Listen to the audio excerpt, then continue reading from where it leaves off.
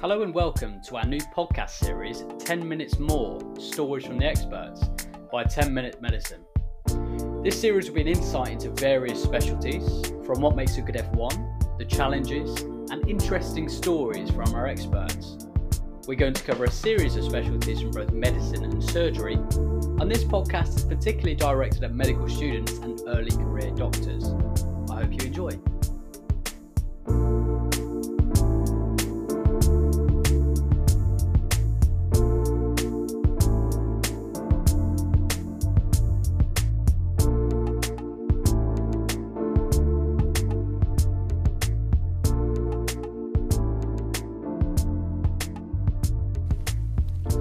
Hello everyone and welcome to this 10-minute medicine podcast on psychiatry. This is 10 Minutes More and today we're talking to Dr. Sam Burrows. So hi Sam, how are you doing today?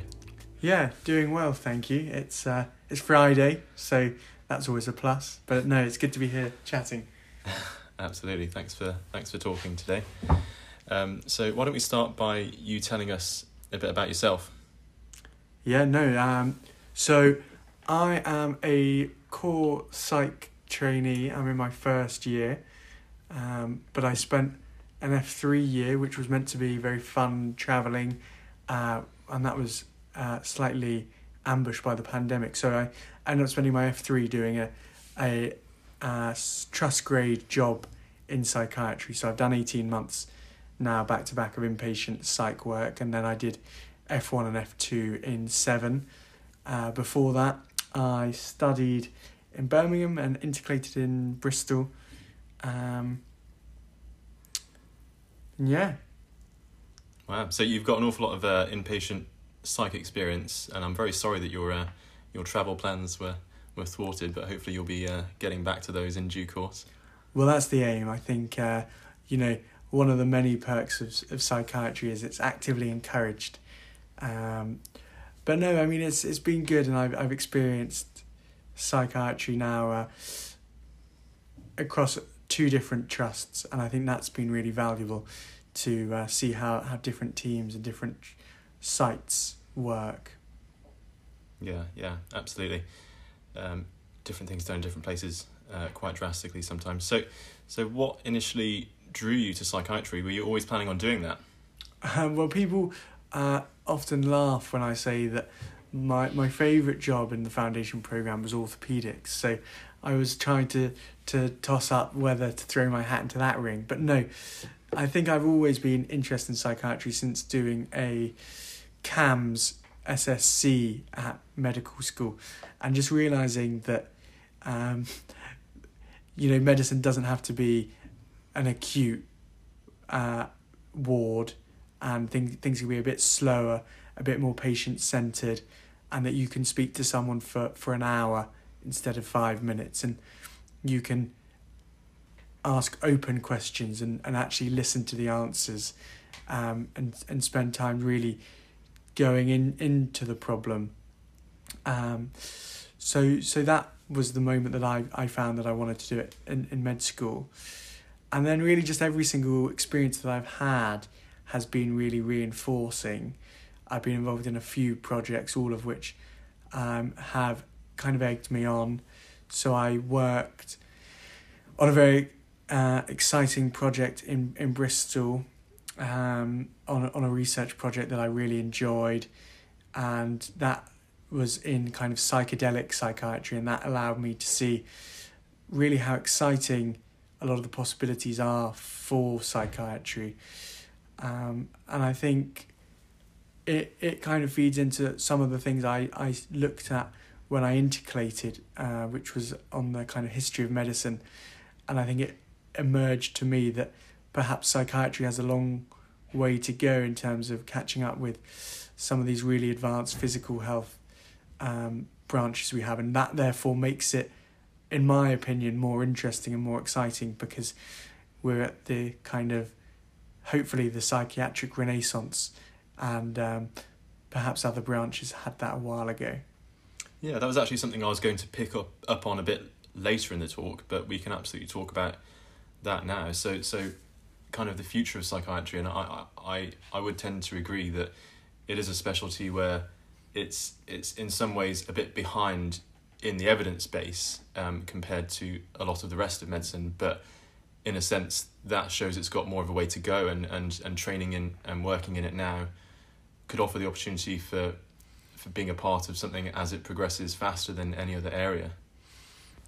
Yeah, I mean, so I think you're completely spot on. I mean, I think to put it into light, you know, PTSD was only recognised post the Vietnam War.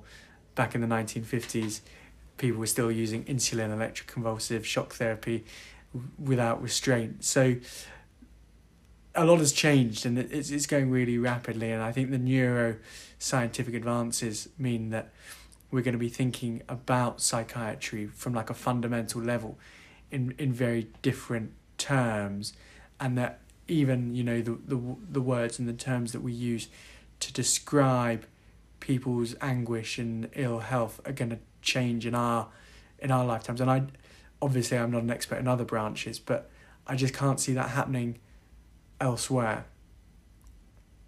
Yeah, no, I think you've hit the nail on the head, and that's something that I find very interesting as well. The like the role for imaging and biomarkers that potentially we don't even have at the moment, but there's a lot left to be found in the specialty.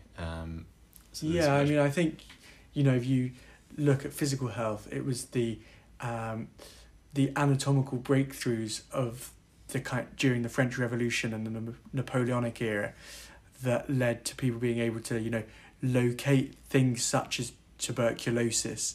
So that went from consumption to tuberculosis when the disease was found in people's lungs at autopsy. And we've never really had the same way of visualizing mental illness. But now, you know, we've got this great functional imaging and these transmitter scans, and so hopefully our knowledge base about mental illness is going to kind of exponentially increase in the next 100 years, and then that'll allow the treatments and things to follow, would be my hope. Absolutely. So I suppose we'll move on to the next question. So what do you think as a trainee? So thinking about F1s and F2s coming on to psychiatry, because most have to do either GP or psychiatry at this point. What do you think makes a good foundation doctor in psychiatry? So that's a good question, and I think my experience, because I did do an F1 in psychiatry, was that you're suddenly confronted with what seems really alien. It's an alien setup.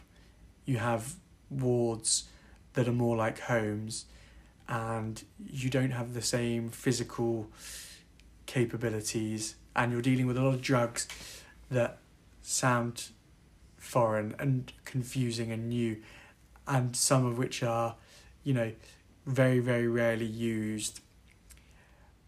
But then actually that's all kind of superfluous, because what you need to be able to do is communicate and be able to take the same clinical approaches, which is history and examination, and if you're confronted with a problem, to apply those, but then be able to distill stories down and then communicate exactly what's going on to your consultants, and be able to be approachable, so that the nurses can update you, but then you can pass that message on to the consultant, and then you can pass back any information to the patient. So it's literally all communication skills, and I find my job at the minute is still 90% communication skills. That's probably why I like it.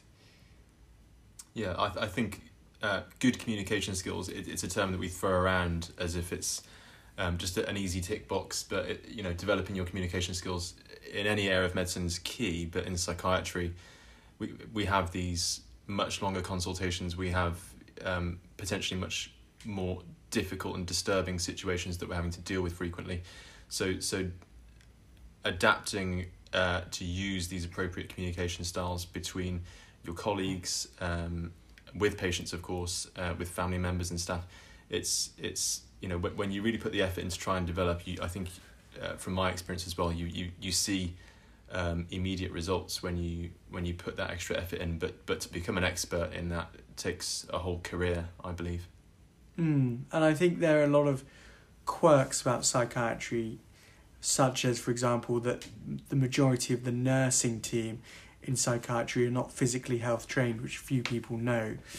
And so that means that you need to perhaps be more supportive in acknowledging, that when they have to deal with physical health concerns, they are less sure of themselves, as you would expect. And so you need to be a good communicator, and you need to be approachable, so that you can discuss those cases. Mm-hmm.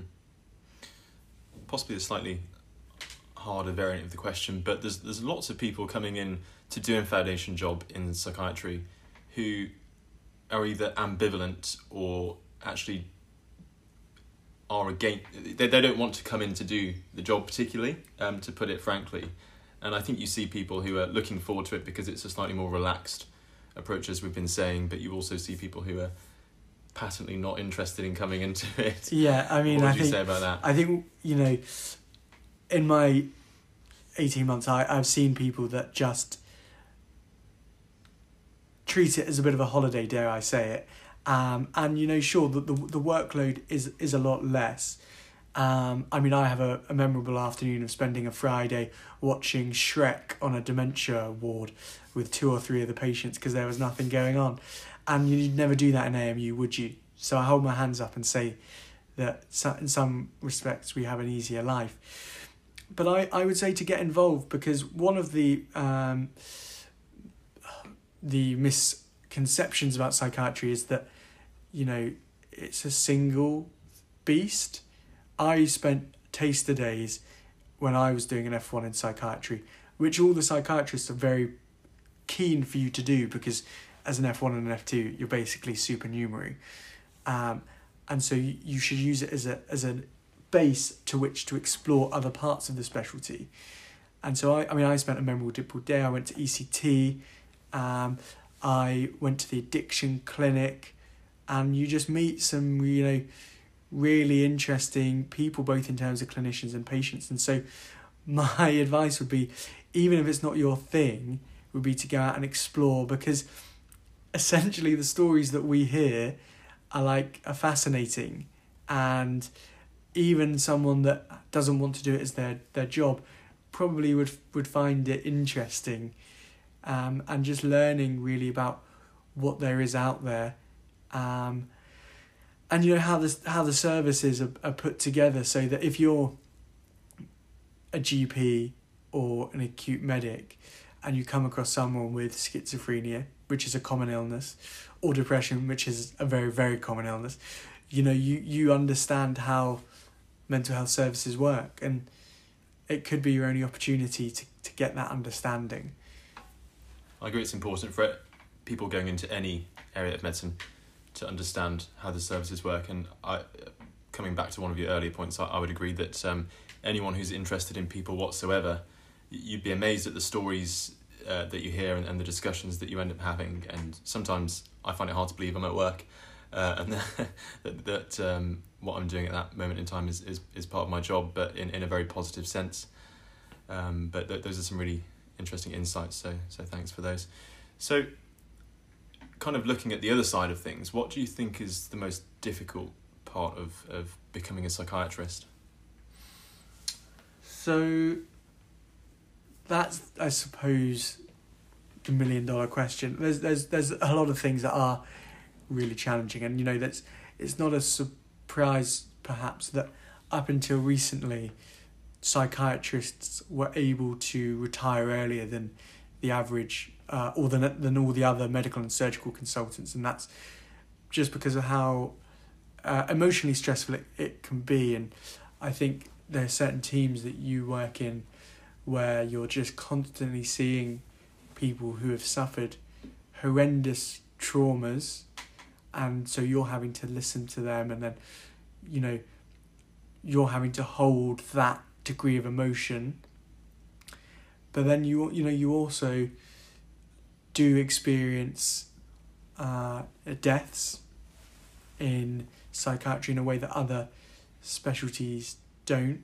They're often seen as perhaps avoidable when they're not. And you can deal with things like homicides when your patient actually goes out and commits a homicide, which then results in the stresses of you having to go to write reports and go to coroners at times. Then there's the responsibility, if you're an inpatient consultant and someone is detained, you're their responsible clinician, and you carry a lot more responsibility towards the patient than just if they were admitted under your name on the rheumatoid ward. So there's that degree of emotional pressure on you. As a junior, as an SHO, you end up carrying a lot of responsibility for the physical health. And 90% of the time it's quite low-lying issues, but I always describe it as me never having done a GP job, but now being in charge of most of my patients' general practitioner ailments without a GP supervisor. So it's difficult that you then have to become responsible for that side of things. So those are the two things that jump out at me immediately. Yeah, I think while the workload can be a bit less than in other areas, it's very important to think about the emotional burden that can be put on people, and the kind of situations that we you can get put into, and the difficulties that you can have to deal with. So yeah, I guess not rosy. It's not, and I think to be really negative and political, we know, for example, the fastest growing medical specialty is CAMS. So mental health services need to grow rapidly to match the demand of mental health illness. And if we don't, then that's obviously going to develop into chronic mental illness with a higher burden. And so we as a workforce are exceedingly stretched to catch up with that. And so I think services, although they might seem that, we're less busy, I think in many ways we might be more busy and have a smaller pool of, for example, clinicians to deal with these things. And fewer beds, a lot fewer beds. So I suppose the ratio of clinicians to patients will be changing, and if CAMS is increasing, the needs in CAMS are increasing, then that will spill over as those young people become adults. It will spill over into the general adult inpatient population as well. Yeah, I think so. Yeah. Okay, fine. So, for people who are interested in pursuing psychiatry and are listening to this podcast, what do you think are some good tips for what you could do as someone who's aspiring to get into a training program? Yeah, so good question. I'm actually in the middle of making a presentation on applying to core psychiatry, so I've been thinking a lot about this, and it kind of embarrasses me to say that all you need to apply is being a registered medical practitioner and a driving licence. Yeah. And a positive attitude. And a positive attitude. I think that's actually optional. But they you get in through the MSRA, which is the multi-specialty recruitment assessment, which is all multiple choice, and it's used by other branches such as ophthalmology, neuro, surgery, GP, radiology. So it's a very bizarre mix of questions. So in a sense, and this might not be the answer you expected, if you want to go into CT1 psychiatry, you don't actually need to do anything. But I would say that the best thing that you can do is to do a foundation job in psychiatry, because that will either put you off or it will egg you on. And then to use that time to try and get into doing some taster days and maybe finding a field that's interesting. I then used that as a stepping stone to get into some psychiatric research before I'd even started CT1. So that would be my kind of more focused tips. But I think for for general aspirations, then just doing basic audit projects, basic teaching projects in whatever jobs you're doing in foundation jobs, and then you learn the skills, those really broad skills that you can then bring into the specialty. And obviously, you can do teaching and quality improvement project in psychiatric themes, but unlike surgery, it's really not essential. Yeah, and that comes on to a point that education and research, a career in psychiatry lends itself quite well to people who want to diversify it out as well.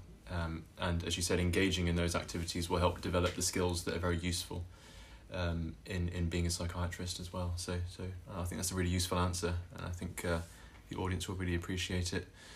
So no, that's been great, Sam. Thank you very much for joining us today. No problem. Thank you very much for having me.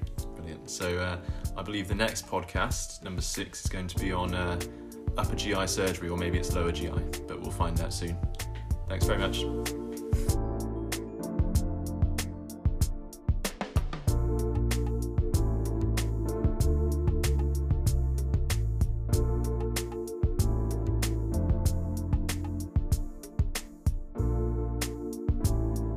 Thank you for taking the time to listen to our podcast. If you enjoyed, do consider dropping us a like on Facebook or heading over to our website and signing up to our mailing list to be kept up to date with all future releases.